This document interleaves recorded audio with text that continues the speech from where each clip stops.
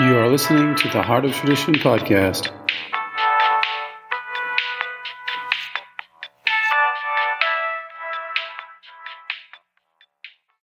Hello, everyone. Joining us today for what is the topic? Hypoxia, oxygenation, having greater oxygen through magnesium wisdom. I don't know. There is a lot of talk about hypoxia right now because of the coronavirus and what's really happening here, and how maybe the ventilators are not the right idea because they contribute to hypoxia. If hypoxia is the condition, then they don't help. Because they're pushing the tissues, and the tissues are already kind of like not in working order because of the hypoxia, and so it's pushing something that's not working already. So it's the wrong diagnostic. This hypoxia is found, in different. I think it was also part of the MERS and the SARS epidemic, the hypoxia, people turning blue, and of course, this is only a small percentage of the people who get corona or MERS or SARS or any of these kind of things that could be out there, or even the flu. I mean, this could happen, but small percentage, and these are coming from environmental factors and other things that are contributing to why this percentage gets to this level. But the hypoxia is interesting because hypoxia, I guess a classic case of hypoxia would be cyanide poisoning. So cyanide poisoning would contribute to that.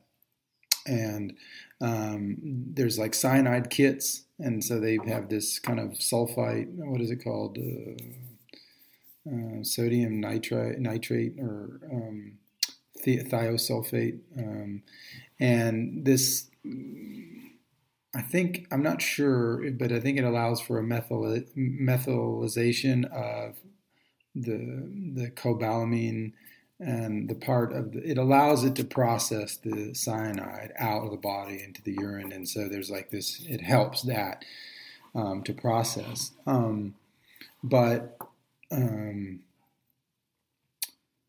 the hypoxia is the interesting part of this, because the cyanide creates this, even the particles, that could, you don't have to just have cyanide like poisoning, like someone, gas, or what's it called, HCN, I guess it's hydrogen cyanide. And so this hydrogen cyanide, this is a huge pollutant that's a part of the petrochemical industry, and it's a precursor for thousands of plastics and oil industry, petroleum. Like, it's a precursor for so many things that this HCN has become ubiquitous as part of the pollution, not only in the air as like gas maybe in certain areas, but also as particles, and the particles get attached to the aluminums and even calciums and different things attached to the cyanide molecule, and then that disperses into the air, right? And so that carries it along, and then we breathe that in, and so we can have more hypoxia too, depending on our level of sensitivity, our level of efficiency with oxygen, and especially our level of magnesium, because the low levels of magnesium are going to contribute to a sort of hypoxia already, but not hypoxia to that degree, right? It's just going to be the terrain is being prepared for a less robust production of oxygen offloading. So let me explain how that works with magnesium, and then I'll get back to cyanide. But the magnesium, it's such a structural thing, magnesium. It's built into all the structures of the body and tissues, and even down to the platelets, and the way they're shaped. And so you can have these smooth platelets, but they're over smooth. They're too smooth. And that happens because there's the magnesium has this viscosity to it. Even the product that we sell, the transdermal magnesium, you can feel this viscosity in it, and it absorbs water from the atmosphere. So it also has that capacity. And so that gives it this kind of hydrophilic, water attracting holding feature, and it does make it heavy. It makes it heavier than water because it holds those minerals in that state. But so like a brine, I guess you could say. And so this kind of gritty structure, little bit gritty, but kind of viscous. I mean, I don't know if viscous means gritty. It doesn't have to mean gritty, but there can be a connection there. And so this viscosity is completely reduced without the presence of magnesium in the cells, not only on the cell membrane. So then the cell membrane is not flexible enough. It's not flexible enough to be selectively permeable. It starts to rigidify without that viscous fluid, that thing there, and so or part of its structure. So then that creates more calcium molecules attaching to that without magnesium. So then that rigidifies the structure.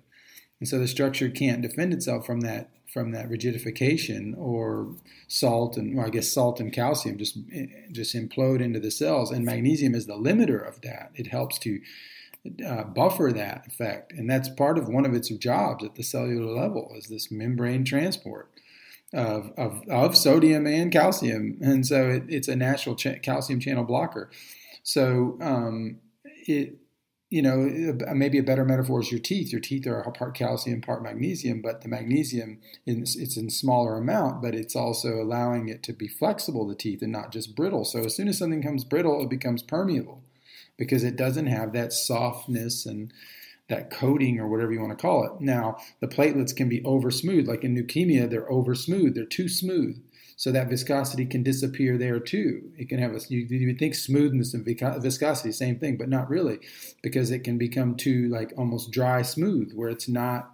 Once again, we're losing that quality, and so that quality and that magnesium has built into the structure itself of the creation of the tissue, but then also as added to, because magnesium is used at so many levels at the cellular level. And so this allows for a kind of a lack of stickiness, because that would be too much, right? So, we know it helps thin the blood, magnesium, since, they used to give this for hypertension and things like that back before we had all these medicines. So we know that, and it has a dilative property. And so this capacity that it has to help the structure maintain flexibility, but not be over sticky and not under sticky, like meaning no viscosity at all, dry and porous and cracking. So it has that perfect balance, and that perfect balance allows for oxygen molecules to land onto this sigmoidal C-shaped kind of platelet, and then that allows for the oxygen to be able to offload very easily. So onload, offload. So this whole process creates greater oxygenation in the body. And so if they're too sticky, and this happens, like this is part of why everybody's on blood thinners and all this, it's like then the offloading doesn't work well. And so the oxygenation process has been greatly reduced because of a lack of magnesium levels in the tissues. So we need high magnesium levels in the tissues. I mean, there's been studies done on cancer that they were showing that impaired membrane, the impaired membrane feature and flux, like changes in flux of cellular flux during cancer, of all sorts of cancer. I think this one was on lung cancer, but it applies to everything because it's a cellular thing. And so this creates that problem. And so you have this lack of being able to, the cells become impaired in cancer, and then if you compare that to low magnesium cells in general without cancer, they also have that same problem with flux, and they have the same impaired membrane selective permeability, broken selective permeability capacity. They both have that same feature, whether it be the impaired membranes of cancer or the impaired membranes of low magnesium or magnesium deficiency. They share the exact same look. They look the same. And so that's interesting. And so healing that and giving magnesium in those cases is desirable. So Of course, there's medicines that, don't want you to know about this, because then they'll say, well, then that'll start doing something well and it'll block the effect of our medicine. And then but the truth is they're just trying to keep that out, because they'll realize that if you were using the magnesium, you wouldn't have to use as much of the medicine. Like, you may need some of that medicine, but there'd be less of it because magnesium was doing part of that job. So it's pretty greedy to want to just we want all the market. We don't want anybody else in there. So magnesium has been pretty, because it's not, copyrightable. I mean, at least, they can't get their hands on it if it's just the magnesium chloride molecule. It's part of nature, right? So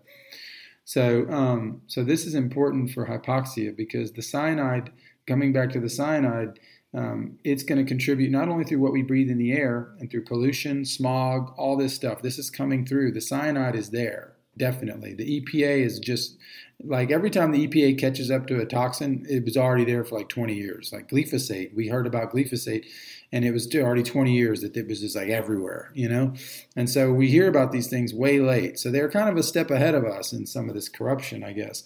And, trying to get these chemicals passed and authorized and all this stuff. So they're ahead of us, and it takes us a while to figure this stuff out. So the cyanide has already been there, and the HCN, it's ubiquitous. And so we're breathing this in unless we have air purification system like the IQ Air, which is $800 or $900, and it's totally worth it. So if we have something like that in place, then we can avoid it. Or we have to move or whatever. But in these high smog kind of dense population areas like LA, for example, which is where I'm at. But the cyanide comes in through that. And it kind of mirrors this kind of hypoxia that we're having. So you add the cyanide, you add the 5G. There's a lot of people who've understood this connection between 5G and oxygen. Now, it doesn't mean that 5G, even 4G, it's not all about what the 5G is. It's just about an intensity of waves and the proximity to that. And so that proximity is going to create bleached, I call it bleached air, but that's just because my girlfriend lived by one of these places, these towers, and she lived so close to it. And the air in her upstairs apartment and even downstairs was just it just had this quality to it that my intuition can only figure out what that meant to me, but it was just bad. And after I figured out the oxygen thing, and then I was like, that's it. There's something less regenerative about that air that was there. She was just so close to that tower, and she had horrible sleep, and so she had to heal, and then we moved, and so it was just, we got out of there. But it was I'd had meters and was able to test all that, and I didn't tell her at first because I knew it would hurt her, but eventually she knew it was time to go, and then I told her everything. But so it was this kind of stuff is steals oxygen at the cellular level. So you turn 5G, you turn cyanide particles, you add all this together, and then you add maybe MERS, SARS, coronavirus, COVID kind of viral strains that come through, and you have a perfect storm for hypoxia, for low oxygen. And so this is not something you want to give a ventilator for, but this is something that you want to treat. Understanding hypoxia. And then from there, you won't get the downstream infections that make you think that once again it's a lung infection or whatever when it wasn't. And so that happens later, once the fluid comes in there. And so just trying to stay away from that type of diagnosis. I'm not a doctor, I'm a naturopath, but these things are, they're common. We can find this wisdom now online, and we can figure these things out. So anyway, hopefully that can be of help to someone. And as far as the magnesium goes, I would always recommend to do not get the fake stuff. There's some really cheap Zechstein products out there, marked Zechstein, and so we're trying to find the right stuff at the right price point. The right price point is about $3 a week. Zechstein inside logo, glass bottles, blue glass bottles. You can find this at theheartoftradition.com. Get the real deal, because otherwise it's solvent extracted, and they just staple the word Zechstein on there because that word cannot be controlled, and they have self-certified certification schemes, and so we want to stay away from that and get the right thing. So come check us out at theheartoftradition.com.